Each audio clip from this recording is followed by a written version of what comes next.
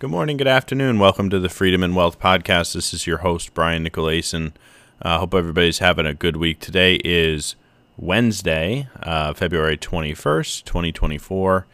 It's been 19 days since our last podcast, 19 days, and the S&P 500 has not really changed. It's basically the same price it was about the early days of February.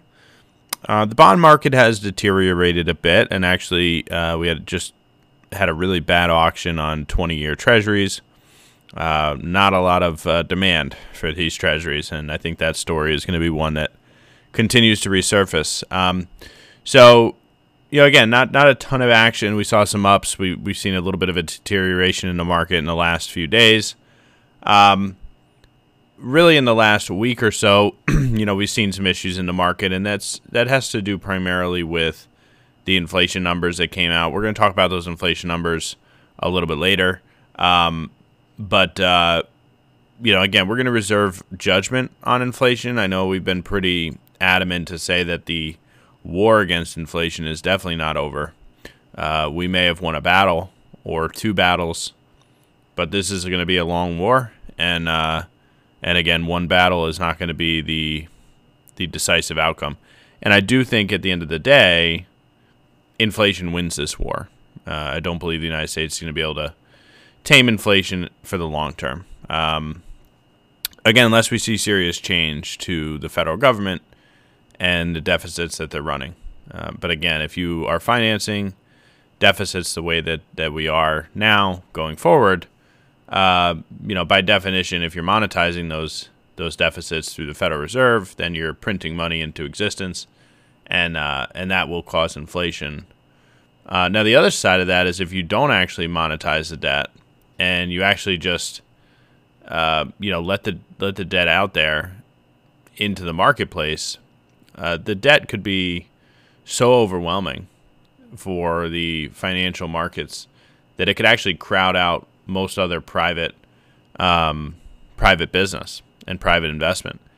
And what it does is it really slows economies down. I mean, if you look at the two slowest growing economies in the developed world last year, they were Japan and Italy, right? And these are countries with massive debts. And again, if you let the debt get out of control, eventually it just starts crowding out private investment, and it starts slowing the economy down. It's kind of like carrying a big weight on your shoulders. So anyway, that's just a little side note. And again, I am going to reserve judgment on inflation. My feeling is that it's not over. My feeling is that we're going to bottom, if not have already bottomed. But I think we're in a bottoming process. Core PCE right now is 2.93%, but that's the very manipulated version of inflation. CPI, core CPI, is 3.9%. So you're still double the Fed target if you're looking at CPI. If you decide to look at PCE, then yeah, you're going to get a little bit of a lower number. But you just understand that number is pretty manipulated by, the federal government. So anyway, again, we're still anywhere from 150 to 200% of the inflation target, and I do think that we're bottoming here. And that could send lots of different shockwaves into the financial markets that we need to be aware of and that we're monitoring very closely. All right, so anyway, not to get too far into inflation just yet, I want to talk a little bit about the earnings season. 79% of companies in the S&P 500 have reported their results. 75% of those that did report have beat their earnings, and 65% of the companies that were reported have beat their revenue estimates. Now, one thing you just got to understand first and foremost is that the estimates were very low, kind of very minimal growth. I don't even know if the estimate was for 0% growth year over year. So for the companies to beat those estimates, I mean, it was not a very heavy lift, if you will. But again, they did beat. The year over year earnings growth rate was 3.2% for the S&P 500. The year over year revenue growth rate was 4%. Now, those growth rates and also the percentage by which they beat the projections are both below the 5-year average, meaning, really growth is slowing compared to the last 5 years. It's below average. Revenue is below average growth rate. And remember, when we look at revenue of the S&P 500, that's not inflation adjusted. So if you have inflation, core CPI of 3.9%, and your revenue growth is 4%, are you really growing? Right? I mean, are you growing just by 0.1%? I mean, in reality, you should be adjusting your growth rates by inflation, right, to get a real idea for what is growth. So again, I just, we could be happy. Yes, 75% of companies have beat their earnings estimates. Yes, the market is at an all-time high. But at the end of the day, revenue is slowing as a whole. And it, again, in real terms, it's really not growing at all. What I want to talk a little bit about is the difference between the Mag-7 and the 493 companies that are not part of that Magnificent Seven group, or you want to call them the Super Six if you really hate Elon Musk and want to take him out of there, which seems like everybody does. That's kind of a separate story. We could talk about that, but in any event, I am a big fan of Elon. I think he's one of the best Americans we have, fighting for the freedoms that our forefathers gave us, right, through the Declaration of Independence. These inalienable rights, right, unalienable rights that we have to freedom and the pursuit of happiness. And seems like Elon Musk is the only person that cares about that, in at least in the elites, if you will.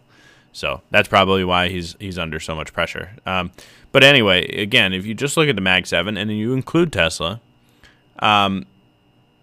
people say, okay, these companies are expensive.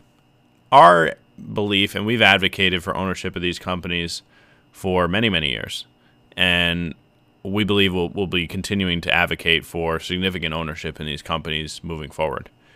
And the reason is these are the best companies in the world.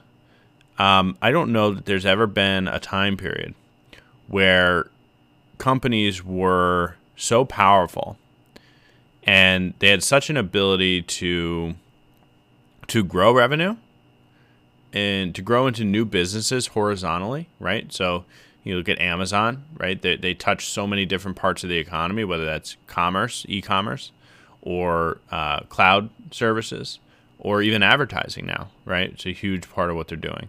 So, again, they just keep expanding horizontally. They keep becoming more and more efficient. And, they're generating a ton of cash. And the products that they're supplying are really staples, right? I mean, if you look at Google, for instance, maybe 15 years ago, 20 years ago, you can consider them maybe a pure growth company or something like that. But today, Google is this wonderful hybrid of growth, but also staples, right? They're a tech company, but they're also a defensive company, right? I mean, what could you do without Gmail, right? What would you do without Google Search? What would you do on Microsoft's side without the Microsoft operating system, right? What would you do without your iPhone? I mean, all of these companies now supply products that are required in the American way of life. And so as we slow the economy, which is clearly happening, I think, what's wonderful about these companies is not only are they supplying products that will be used no matter what, right? Whether it's a recession or not, people are going to still buy their products. Their products are getting better. They're able to control their costs because they have so much cash on the balance sheet.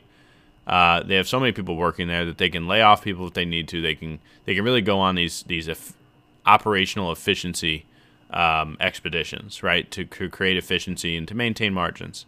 So they can manipulate their stock and their earnings to make sure they're always hitting numbers.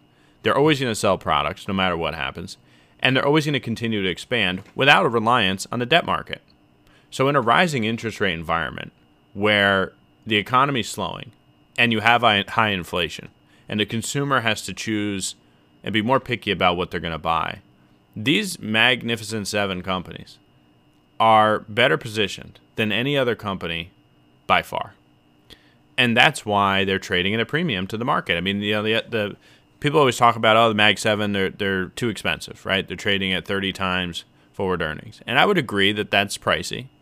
But what I like to look at is like your PEG ratio. So take your price to earnings, but divide it by your growth rate, because that's going to put you a little bit more perspective around why are you paying this high premium. So if you look at the PEG rate for the Mag-7 cumulatively, Yes, they're trading at 30 times forward earnings, but the earnings estimate growth for 2024 is for 20% year over year.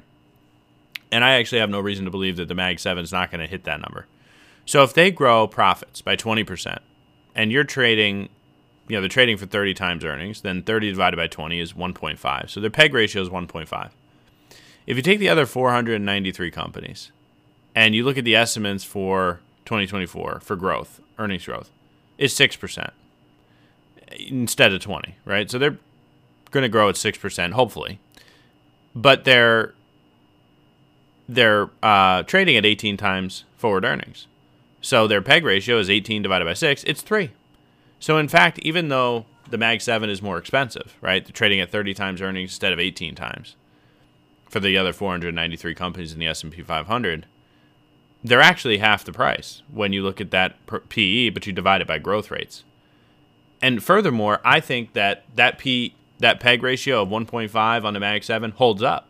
They might trade at 30 times earnings all year, maybe even more, but they'll probably get that 20% growth. The 493, where the projections for 6% growth, I think it could be closer to 2% growth, in which case your PEG ratio is 9 instead of 3. So you've got a real issue with a lot of parts of the stock market. Now, again, I'm not going to basket all that 493 together and say, there's no other, well-priced companies. I think there are well-priced companies, but I don't know that there are any companies as powerful as the Magnificent Seven with the ownership that they have, right, and the brands that they have. So I actually I'm going to highlight one of those Magnificent Seven companies at the end of the podcast, and I got 2 new segments that I want to implement into each one of my podcasts, and I think they're going to be pretty good. So, why don't we do that first? Actually, we'll talk about this. So again, the first segment that I'm going to start doing is I really want to look at individual companies. Right, we buy individual companies on behalf of our clients through our managed accounts, and we recommend that they own these individual companies. And one of the companies that we have one of the largest weightings to in the portfolio is Meta, right? Meta is obviously part of the Magnificent Seven. We have significant weightings in all the Magnificent Seven, but Meta is one of our biggest holdings. And I want to talk a little bit about why this company is so good. On top of the fact that just Mark Zuckerberg, the CEO and founder of Facebook, now Meta, is an absolute animal, right? That he does not really care about how anybody feels. He is ruthless. He has fired 25% of his staff in the last 12 months. He laid off 21,000 employees. He does not care about anybody, really. He's kind of robotic in that way. And whether or not you like him or not, I mean, again, I'm not a big fan of him personally, but he's an unbelievable leader of that company. And the company is absolutely crushing it. The average daily usership of the apps as part of the Meta universe, so that's Instagram, WhatsApp, Facebook, those are through the roof, right? These growing every year. So usership is up. As much as people want to make fun of Facebook, they want to make fun of Instagram, they're still on it. They're still scrolling. And they've got this wonderful user experience for the folks that are there. And they're able to drive a ton of advertising revenue because of that. And now with AI and what they're leaning into there, the advertisements are becoming even more powerful. They're becoming even more targeted. And the small businesses, medium-sized businesses, and large businesses that advertise on Meta are going to keep piling money there, especially as more and more people are advertising online. Again, Facebook is the de facto recipient of those advertising dollars. And again, no matter what happens in the economy, even if you have a recession, which again, we're not going to call that one way or the other at this point, but even if you have a slowdown, I think the secular trends of, online advertising from where previously those dollars were spent elsewhere, I think that's more powerful than a recession. And then on top of that just the market share capture that Facebook's going to have because they're executing and because they have the users and the user growth, they just become this de facto recipient and beneficiary of those trends. So again, if you look at their revenue from 2022 to 2023, it's up 15%, right? Net margin expanded by 10%. So it was around 18%. Now it's up to 28%. So they're generating, for the last 3 years, on average, 28% free cash flow relative to their revenue. So, they're just crushing it, right? They bring in $100, they get to keep $28 of it, return it to shareholders through stock buybacks, now a dividend, right, that they just put in place. They are absolutely crushing it. They're expanding their margins.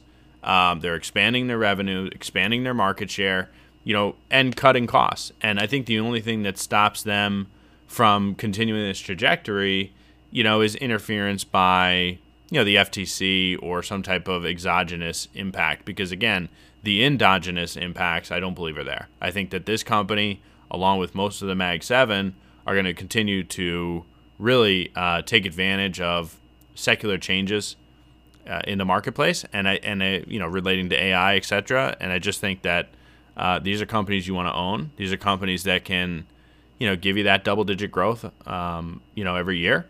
And I think, you want to continue to own these companies. So, again, that's just a little highlight on Meta. And, again, this is going to be like our company highlight section. I haven't really come up with a name for it yet. But, we're going to keep doing that. And we'll cover all the stocks in the portfolio, right? I mean, we do an incredible amount of research, incredible amount of due diligence on these companies before we recommend our clients own them. And, the companies that we hold, we believe in for the long term. And so, again, we kind of want to share that research with you on each of these podcasts. So that's my first little section. Just a few other items. Let me think about this. All right, we'll go to our next segment, and this one's going to be called Dumb Commentary, right? Because I listen to an incredible amount of talking heads, right? Whether that's CNBC, which is on all day at the office here, or just the endless amount of financial analysts and just financial technicians and market technicians and economists that I listen to through YouTube, through their Substacks, through some of the blogs that I read.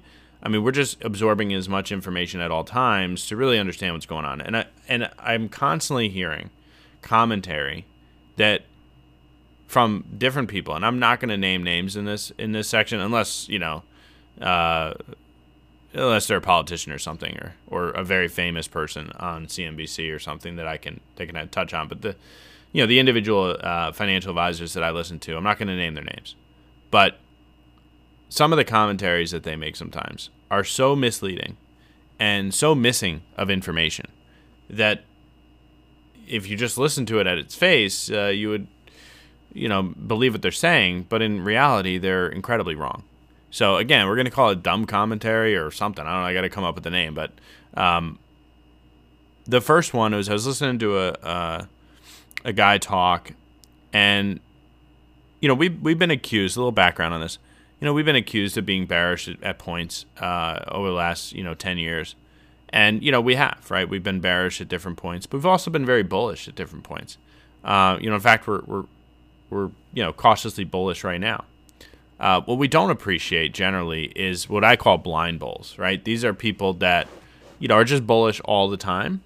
They're bullish all the time for the wrong reasons. They are just bullish because they feel that that's the best thing to do for their own business, right? For their own pocket. They don't really care what happens to clients. These are the same financial advisors that drove their clients' portfolios down 40, 50% in 2008, right? These are not the saviors of the world. These are folks that have just been they've been bullish, and they've been rewarded for that, no doubt about it, because we've seen a lot of M2 growth, basically money growth, and so asset prices have gone up. But the blind bulls, to me, are the ones you want to be careful of. Again, we are bullish, right? I just laid out a case for why I think Meta will go up for the foreseeable future. You want to own that for the long term. But what we're not going to do is just be blindly bullish about everything. The gentleman that I'm talking about, he showed a chart that said it was basically earnings growth versus prices. And, they were overlaid on a chart. And they matched up perfect for the last 40 years. So basically, there's times where price got a little bit ahead of the earnings growth, or times where earnings growth got a little ahead of price. But in reality, it was like just a line left to right? A few ups and downs. But the lines really were right next to each other. And his point was saying, hey, I hate when people say that, things have been manipulated, that it's because quantitative easing, it's because the federal government's intervened in lowering interest rates, and it's all fake, and it's all manipulated. And he was throwing, shade at some of the more bearish or more cautious people in the market. And he was saying, listen, it has nothing to do with that, right? You didn't need any of that. It was just all about earnings. Well, you want to pull your hair out when you listen to a commentary like this, because the part that he's missing is that, yes, it's about earnings. Yes, I've never doubted that if earnings are going to go up, price is going to go up. But the other part of the story is, why are earnings going up? Earnings are going up because of government intervention, right? If it was not for, during COVID, printing $6 trillion and injecting it into the financial markets, you would have had slower economic growth. You would have had slower, profits, right? The profits would have grown at the same pace that they did. And again, price wouldn't have gone up. So you just can't say that, it has nothing to do with the government intervention. It has everything to do with government intervention. The government has been, since 2008, watching the stock market very closely and injecting money where they need to. And the result is now that we've had this massive inflation shock. And it has come from 2008. This is not new. This was part of the 2008 bailout that we're experiencing right now. In 2008, when that bailout happened, the assets that were printed went into the banking system. From there, they got lent to people. From there, they got spent on financial assets. From there, asset prices went up. Those assets were then held for a decade, for 15 years. And then they were sold. And then they used the proceeds from that sale to buy products and services, right? And a lot of that is baby boomers, right? So baby boomers had this accumulation of their portfolios from 2008 to 2022, right? And now, as baby boomers start to retire, that spending's really coming into the market. But again, that was a process that took almost 15 years. And so the idea that the printing of money and the injecting of $9 trillion of liquidity into the capital markets did not cause the inflation, right? Or did not cause the inflation in asset prices, which again, even if you don't believe that inflation of asset prices cause in regular inflation of prices in the supermarket, take that aside. But just if you want to talk about stock prices, there is no doubt that the federal government and their interventions in the capital markets and in the interest rate environment led to asset prices going up. Now, again, that's correlated with earnings, but the earnings were going up for those same reasons, okay? So anyway, long story short, right? And by the way, that's also inflationary, right? Earnings go up during an inflationary time period. So again, I just think that you don't want to just be blind and say, well, what the government does doesn't matter. It's all about, this wonderful U.S. economy that's just chugging along, and companies are just growing profits, notwithstanding what the government does. Again, I think you want to be very careful about that, because the government and what they do is the single most important driver of profits, of economic growth, and, of asset prices. The second piece that I want to talk about is just a little bit about inflation, and it's, again, part of this dumb commentary section as well. The consumer is definitely under pressure, right? It's obviously the lower end consumer is always a little bit under more pressure than the rest of the consumers. But if you stack inflation on food and shelter, look, January inflation on food was 5% annualized. Shelter inflation in January was 7.5% annualized. So we started these massive inflation numbers in 2022. It's 2024.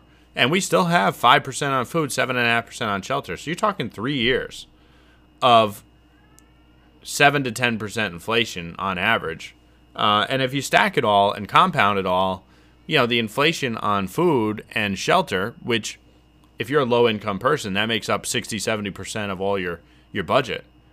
That's up about 30%. And so, again, how is it possible that if you're a consumer and you spend 70% of your budget on food and shelter and the price of food and shelter is up 30%, how are you affording to stay in business here, right? I mean, how are you doing it? Well, you're not, right? It's the answer. You're decreasing your standard of living. And this actually goes to what Biden was talking about, and even Jim Cramer. Both of these guys made some comments over the last week that are pertaining to this, what they call shrinkflation, right? That it's and the inability to grasp and understand how this works is just fascinating to me. So Jim Cramer actually this morning was talking about how Costco and Walmart are telling companies to lower their prices. So Walmart says, hey, if you want to sell your products at our stores, keep your prices down. Don't raise them. Okay? Well, if you're a company, let's say you're Pepsi, Coca-Cola, whatever, and your costs are going up, and then Walmart says, hey, either, go pound salt or keep your prices low, but you can't raise them. And not if you want to sell them here at Walmart. What are you forced to do? You're forced to reduce the quality and the quantity of your items. So, okay, Walmart, no problem. You don't want me to, raise the price of this bag of chips? Well, we're just going to put less chips in there, right? Or we're going to use cheaper ingredients, right? But you have to drive costs down if you can't drive price up, right? So what happens is you have this shrinkflation. Biden made a big deal, posted about it, and he said, listen, all you companies that are doing this shrinkflation, you're evil and don't do it, right? Now, the irony is, if they don't do it, if they take him at his word and they listen to him, then they're going to have to raise prices, right? They're only doing this shrinkflation because they don't want to raise prices, right? So instead of raising prices, they just decrease the quantity in the bag of chips or they decrease the quality. But the other option is raise prices. Now, Biden is benefiting, by the way, from shrinkflation. So him calling on these companies to stop the practice is ironic because, again, this process allows inflation to be understated, right? So if a bag of chips is the same price it was a year ago, then that doesn't increase the CPI. Now, needless to say, the quality of those chips has gone down, but the CPI doesn't capture that in many cases. And so what's happening is you're seeing inflation, but it's not showing up in the report. So again, if Biden really wants this process to stop and he wants companies to just raise prices, well, then the CPI number is going to go out of control. So, I think he needs to be careful what he's wishing for. But what I really think this does is it affects your discretionary spending as an American, right? If your food and your shelter is up 30%, you just have less money. It's evident. You could look at Sonos, right? I've used the Sonos home surround system. I have a Bose system. I love it. But I've used Sonos in like Airbnbs and stuff like that. But, just like nice quality sound systems, whole house surround sound systems. And I'm sure they're like, $2,000 for the whole bit. They're down 55%. Their stock price down 55% from the peak. And they're saying, well, we're in a down cycle for home entertainment. Well, yeah, you're in a down cycle. You're going to be in a down cycle forever. Who's going to afford to put a $2,000 sound system in an apartment that the apartment's rent is up 30-40%, right? And the food that they're putting on the table is up 30-40%. You have no money. You don't have a Sonos sound system being installed, right? So this whole idea is that inflation is not gone. It's, I think, bottoming, right? And again, if these companies stop with the shrinkflation process, right, or the decrease in quality process, then CPI is going to go through the roof. I think we really need to be aware of that. Now, one more item on the dumb commentary, and then we'll shut it down for today. Austin Goolsbee, one of the Fed governors, I forget which Fed bank he's the president of, but he's one of the Fed governors. I think he's a voting member, but he's always on CNBC, and he's not the only person that does this, by the way. There's plenty of people out there that say this stuff. But his comments were that, okay, we're in a very historically tight, historically we're running a very tight monetary policy, right? They all want to convince us that they've got this really tight monetary policy going on. But they don't, right? And he says, well, real rates are really high. And I got to push back on that a little bit. I mean, the 10-year Treasury is 4.2, 4.3, depending on the day. And core CPI is 3.9. So you're running a real interest rate on 10-year Treasury of 40 basis points, 30 basis points, not even a full percent. Meaning if you loan money to the government, you loan them $10,000 for 10 years, you're getting inflation plus 0.3%. You're making 0.3%. I mean, this is insane. That's not a tight monetary policy. The neutral rate of interest is one of these things that really, I think it's just a way of the Fed trying to confuse us all, right? Because they say, oh, we need to be at a neutral rate of interest. What's neutral? Well, neutral in my mind should be real rates of, at least 3-4%, right? I mean, if you have inflation at 2, then neutral should be 5, maybe 6, right? I mean, heck, you want to make 3 to 4% on a risk-free rate. I mean, otherwise, why do it? Why wouldn't you just buy stocks? I mean, it's just not worth it. So, neutral, again, if inflation was 2, then neutral rate should be like 6, in my mind. I think that would make sense. It would entice people to loan money to the U.S. government, that's for sure. But if inflation's 4, then neutral rate should be 8. So if the 10-year Treasury is at like 4.2, and the 2-year Treasuries are up around 5, or the 1-year rather, Fed funds rate is like 5, 5.25, 5 3/8, I think it is. They're still 3% below neutral in my mind. But the idea, again, is that they have to start tricking us and telling us, oh, we've got this tight monetary system because they need to start cutting. They need to start cutting or the economy will roll over. But anyway, again, I just think it's such a silly comment to say that we have a tight monetary. But how do we have a tight monetary policy? You have inflation at 4%, and you have your Fed funds rate at 5 3/8. Oh, you got 1 3/8 interest rate, real rate? That's not tight.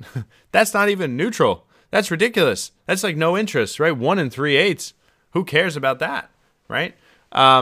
So again, it's just this idea that they're just trying to pull the wool over your eyes. But as an investor, what you need to do is, you just need to look at the companies that you're investing in. I don't care what happens to the consumer. They are still going to scroll Instagram. And as long as they can scroll Instagram, then you're going to have advertisers flocking there. And by the way, look, if unemployment rises, they'll have more time to sit on Instagram. So again, Meta, the company that we talked about today, but a lot of companies that we talk about, we really like them. We think they're great companies. Obviously, investing in that is a decision that's personalized. This is not an investment recommendation. You always want to make sure it fits within your risk profile before you make any of those decisions. But again, just wanted to give you that outlook. But at the end of the day, look, invest in good companies, but understand, look on the horizon and look at what the U.S. economy is going through. It's going through a debt cycle where the federal government is adding 7% of GDP in deficits every year, and that's going to keep growing, and interest rates are going to keep rising, and inflation is going to keep rising, and we've got real pain ahead, and it's going to be about how the Fed and the federal government can insulate us from that pain, and how long that painkiller or that insulation is going to last. Okay, thank you all for joining. If you're a client, I'm sure we'll be talking soon. If you're not a client yet, head to freedomandwealthusa.com. Put in your information. Let us do a financial plan for you. Show us show you our investment portfolio, and see where we land. I'll call you directly if you do that. All right, thanks again. Have a wonderful day. The information on this podcast is educational in nature and is not intended to be a recommendation for any specific investment product, strategy, plan, or other purpose. Information presented is believed to be factual and up to date, but we do not guarantee its accuracy, and it should not be regarded as a complete analysis of subjects discussed. The information provided should not be considered tax or legal advice.